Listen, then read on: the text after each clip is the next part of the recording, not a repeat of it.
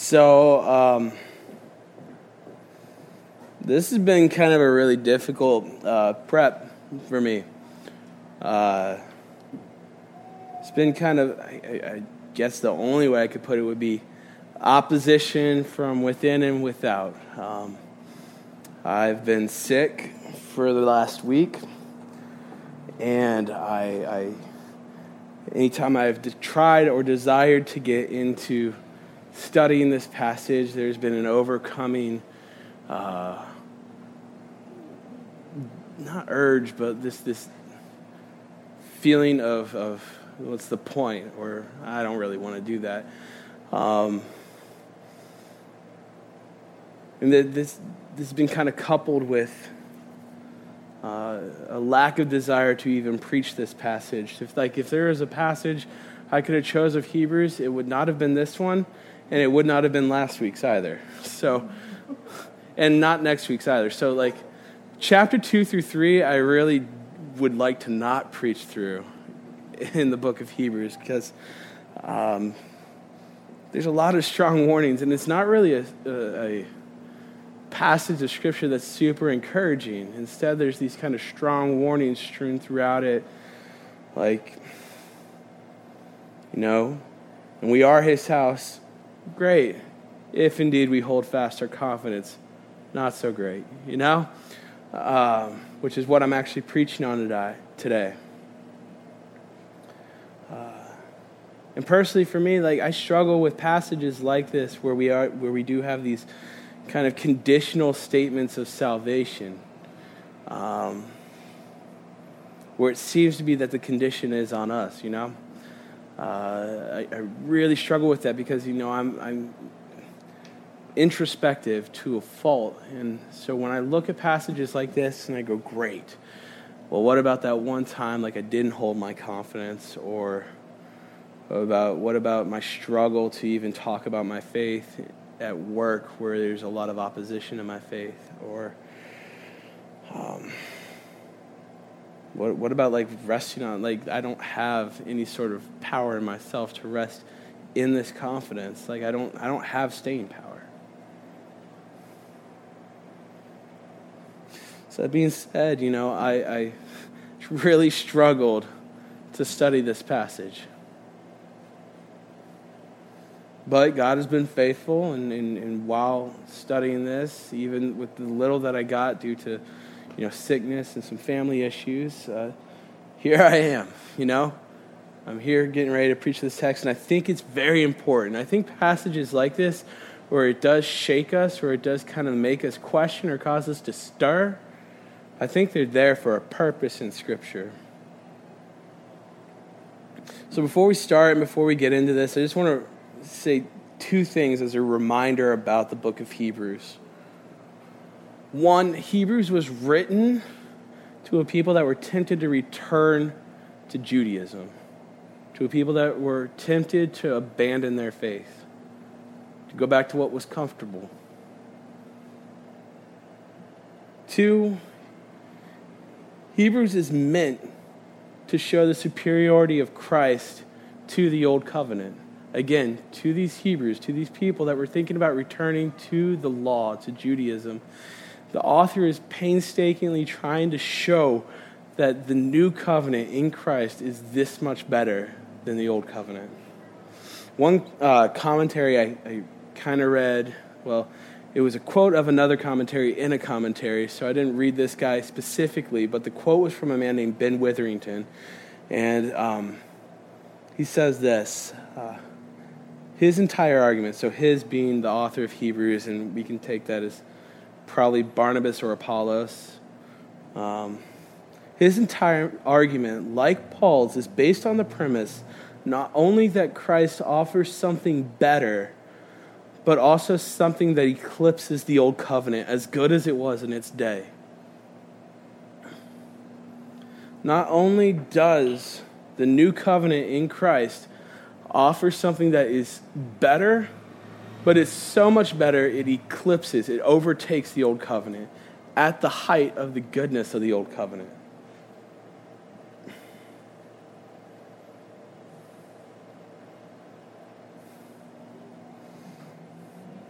So with that in mind, I'm going to pray. We're going to read this passage. I'm going to kind of describe where I really want us to take from this. So we pray. Father, please be with my words. And however jumbled or the lack of connection I am seeing, like there be connection in our hearts. And please work through this passage through me and help us to hear your words and to be doers of the word, not hearers only. In Jesus' name, amen. So the one thing I want us to go with, that we leave here, and if you remember one thing from what I'm saying, is this, is to hold fast hope. Hold fast hope. It's what the author is getting at in this section. It's what he kind of gets at through a lot of the book of Hebrews as well, but it really comes to the forefront here. And this section, which we're going to be reading 1 through 6, can be broken into 3 parts that I can see. First, we have a look that says, or first we have the call to look at Jesus, the faithful one. 2, we have Jesus as greater than Moses. And 3rd, we have the theme of the message, hold fast hope. So let me read this, and I have to apologize. I keep forgetting to get my Bible with the verse numbers in it, so you're just going to have to hear me read, and you're going to kind of have to follow along. But therefore, holy brothers, you who share in a heavenly calling, consider Jesus the apostle and high priest of our confession, who is faithful to him who appointed him, just as Moses also was faithful in all God's house. For Jesus has been counted worthy of more glory than Moses, as much more glory as the builder of a house has more honor than the house itself. For every house is built by someone, but the builder of all things is God. Now Moses was faithful in all God's house as a servant to testify to the things that were to be spoken later. But Christ is faithful over God's house as a son. And we are his house, if indeed we hold fast our confidence and our boasting in our hope.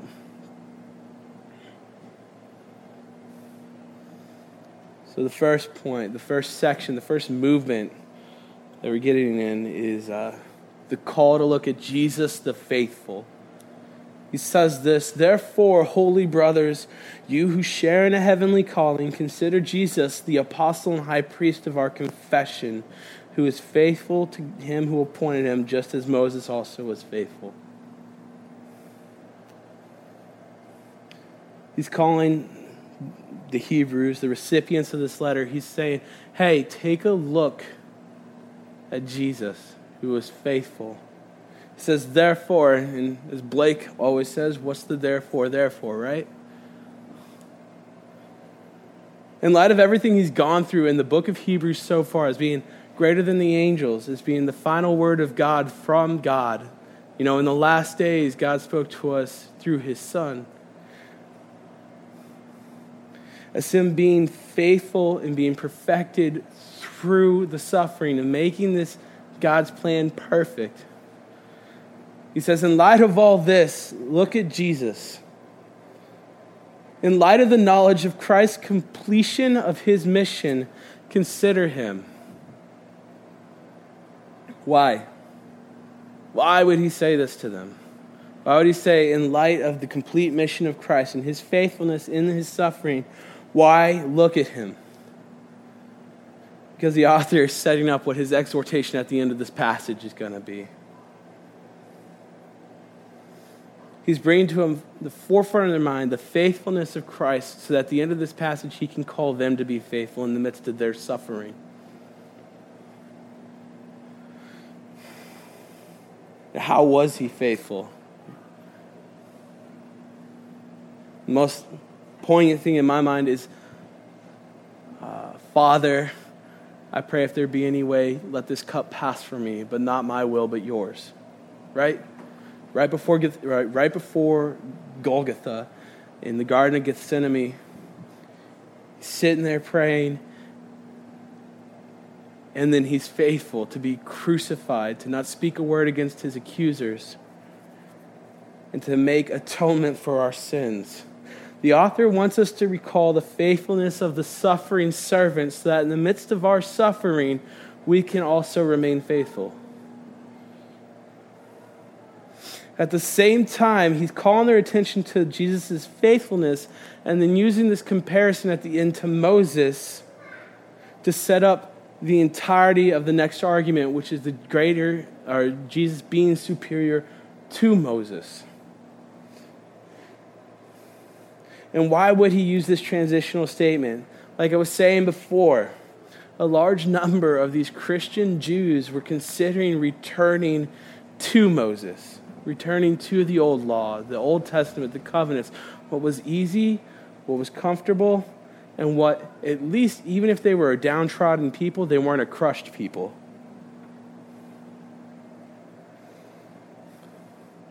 They weren't being slain by both Jews and Romans, you know?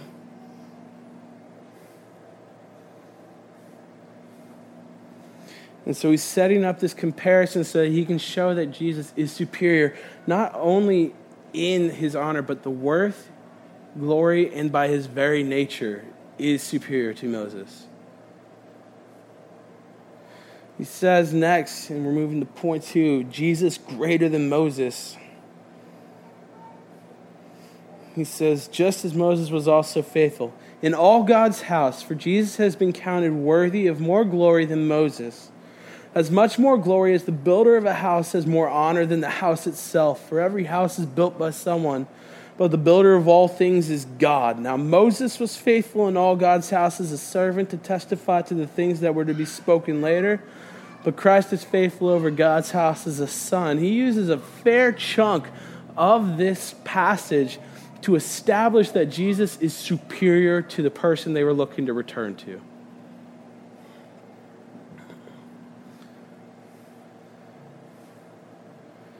In a little mini list, I guess, he uses 3 examples. First, he uses the example as a builder being greater than the house.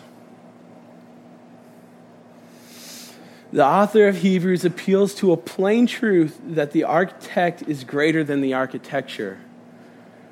Now, for me, this is hard to understand because all I see are great buildings going up, and I think, wow, that's awesome. Like the Golden Gate Bridge or the Empire State Building or the John Hancock Building in Chicago. Like, you see these monumental towers, right? These things that have stood the test of time, and you think that is amazing. And me not being an architecture student, I don't think of the person who designed that and has made it to last and to stand the test of time. How much greater is the mind of the person who designed a building to stay up against earthquakes, wind, and elements than the building itself that is literally just being built? It did nothing, right?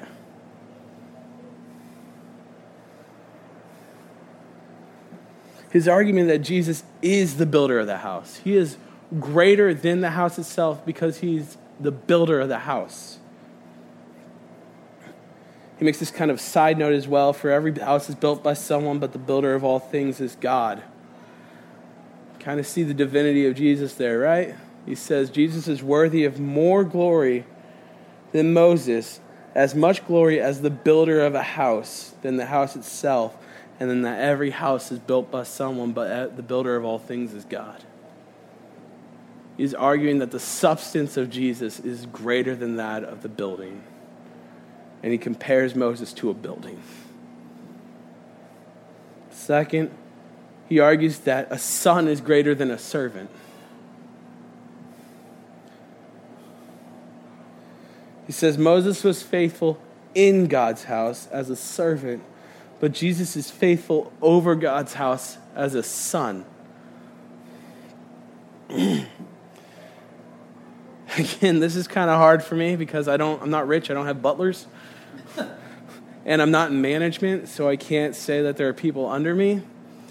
But how those two things work, I mean, let's just take the manager for example.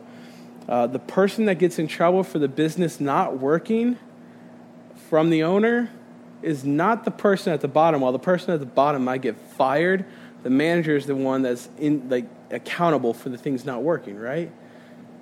In the same way, he's saying that a son over a father's estate is responsible for that estate not thriving, not the servant. The servant can only do what the son tells it to do, right?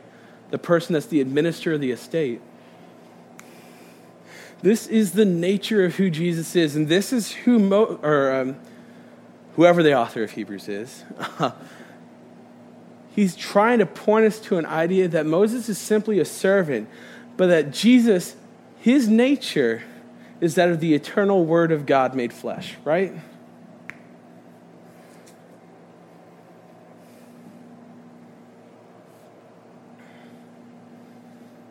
Moses simply was chosen as a servant, and he was faithful in that. But Jesus is the Son of God, and he is faithful over the entirety household of God. You know, it's also peculiar because the author of Hebrews doesn't make a comparison to the quality of the faithfulness. He doesn't say Jesus was more faithful than Moses, even though you can definitely see that through Scripture. Jesus never faltered. He was faithful in his entire life. Moses struck the rock and wasn't allowed to step foot in Canaan. Or Cana, one of the two. So the point that the author's trying to make is that the very nature of Jesus demands our attention more than that of Moses. Third, and I didn't see that till last night while I was trying to get my outline finished, but he says this, third, that substance is greater than shadow. And I don't have it's not the best term to put there, but he says this, that Moses was faithful as a servant to testify to the things that were to be spoken later.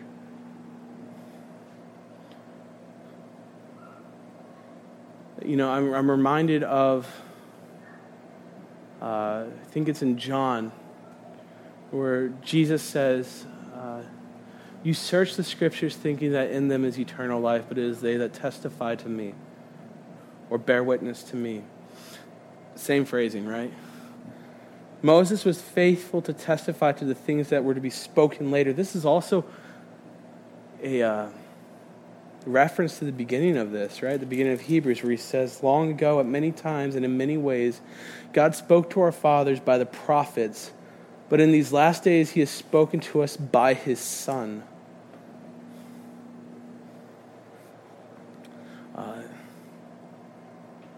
Moses, in the writing of the Pentateuch, in the writing of the law, testified to the final word of God to man, the eternal Word made flesh. And his argument that those who testify to what is to be evident as truth, the truth is greater than the testimony, right?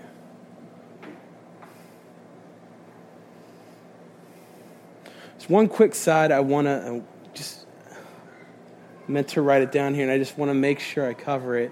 The statement of Moses being faithful over or in all of God's house is likely a reference to Numbers 12:7.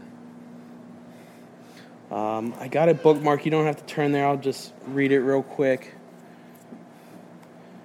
There's this part of the reason I think that the author doesn't address the quality of the faithfulness is because for Jews, Moses was in a different category. He wasn't just a prophet.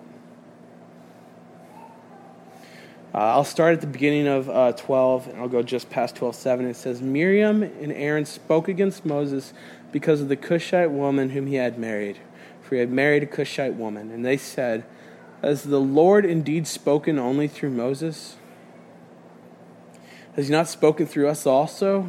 And the Lord heard it. Now the man Moses was very weak, more than all the people who were on the face of the earth.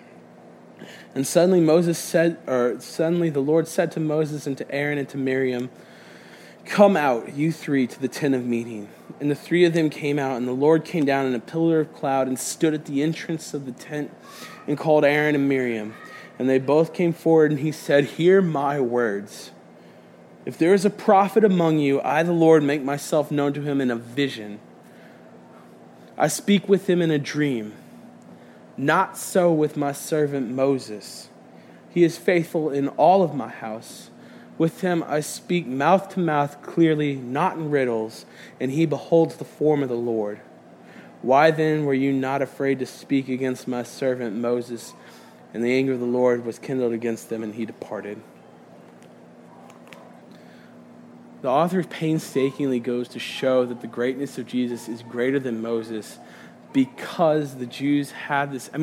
Scripture arguably makes it known that Moses is unlike other prophets. He's not a prophet. He's the servant of the Lord in the Old Testament.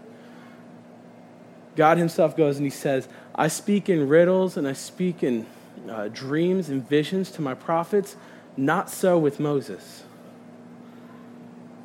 And this is who the author of Hebrews is saying. He is greater than Moses. He is greater than the one who spoke face to face with God, mouth to mouth, clearly with God. This is the eternal Word of God made flesh. This is him who was with him at the beginning.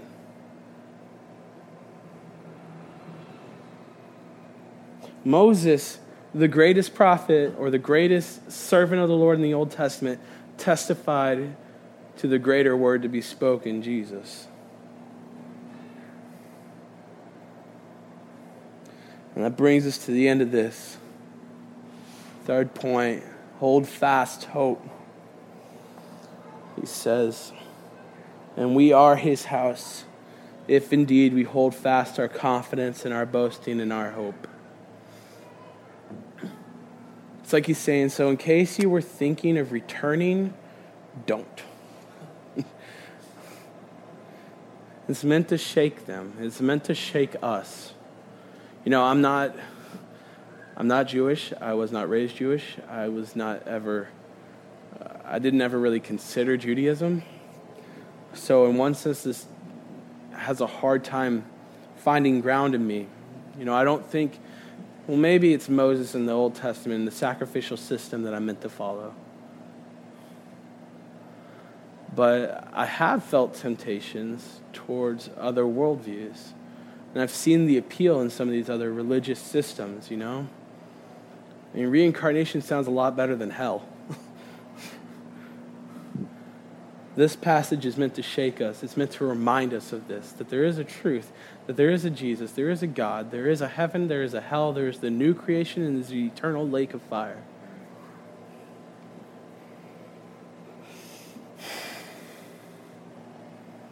He says that we are the household of God. Conditionally, if we hold fast our confidence and the boasting in our hope. So what does he mean by hold fast our confidence and boasting and hope? I think he's referring to the confession that he talked about in the beginning of this section. And what is our confession? That in the beginning our ancestors sinned and we are born with sin. The wages of sin are death. But that the eternal Word of God became flesh, dwelt among us, lived a perfect life, died a perfect, sinless, atoning death, was raised again, was ascended, and as Hebrews says, after making propitiation for sins, he sat down at the right hand of the Most High. And he will come again to judge to eternal life and to eternal damnation. This is our confession, and that in him, as John 3:16 says, for God so loved the world that he gave his only Son, that whoever should believe in him should have eternal life and shall not perish. That was my paraphrase. That in these things, that in this, we are the household of God. Now, I do see some hope in this. I see a lot of hope, actually, when I look at it. And I didn't see it really till last night.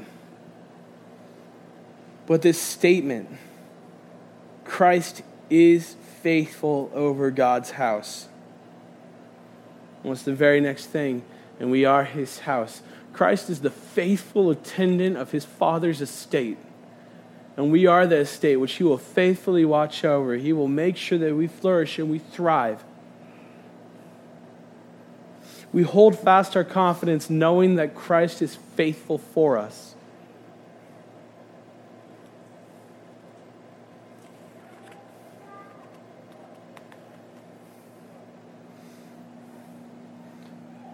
So what do we do with this? What do we do with this argument to help us to keep our confidence in the faithful servant?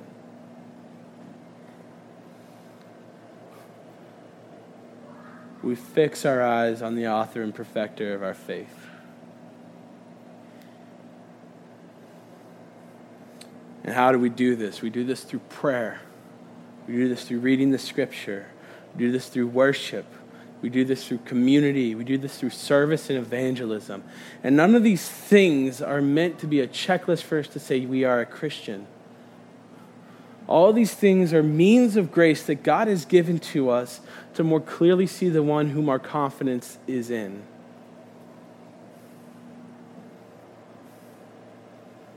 We pray so that we might more clearly see Jesus, the author and perfecter of our faith, the one who is faithful to us and will keep us till the end.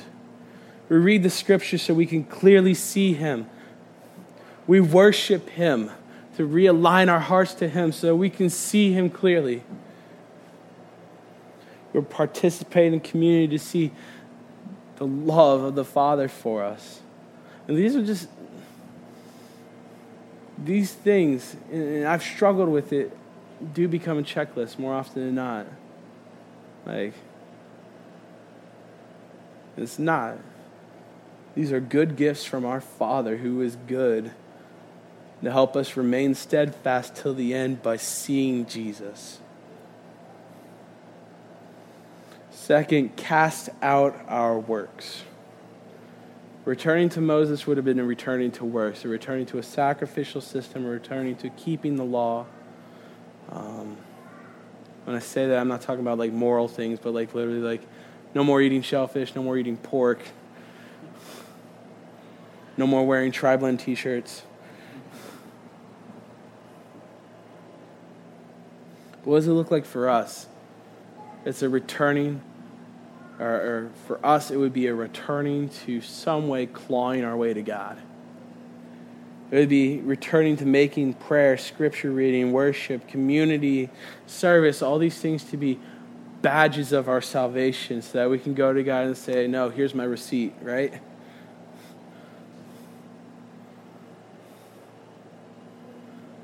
Lastly, hold fast knowing that he is faithful.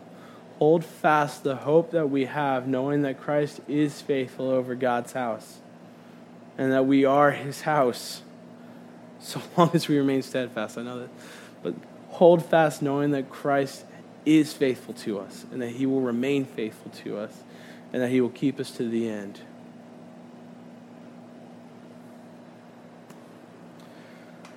We close in prayer. Blake will come up and we'll do prayer requests and communion. But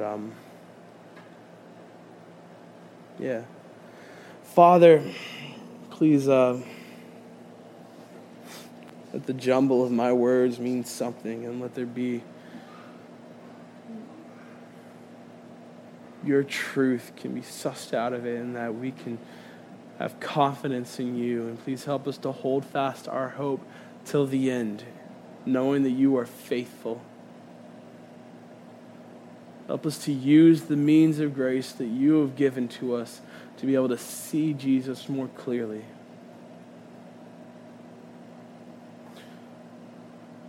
Please bless the remainder of our time. Please bless our praying together, our taking of the communion and remembering you, and our worship. In Jesus' name, amen.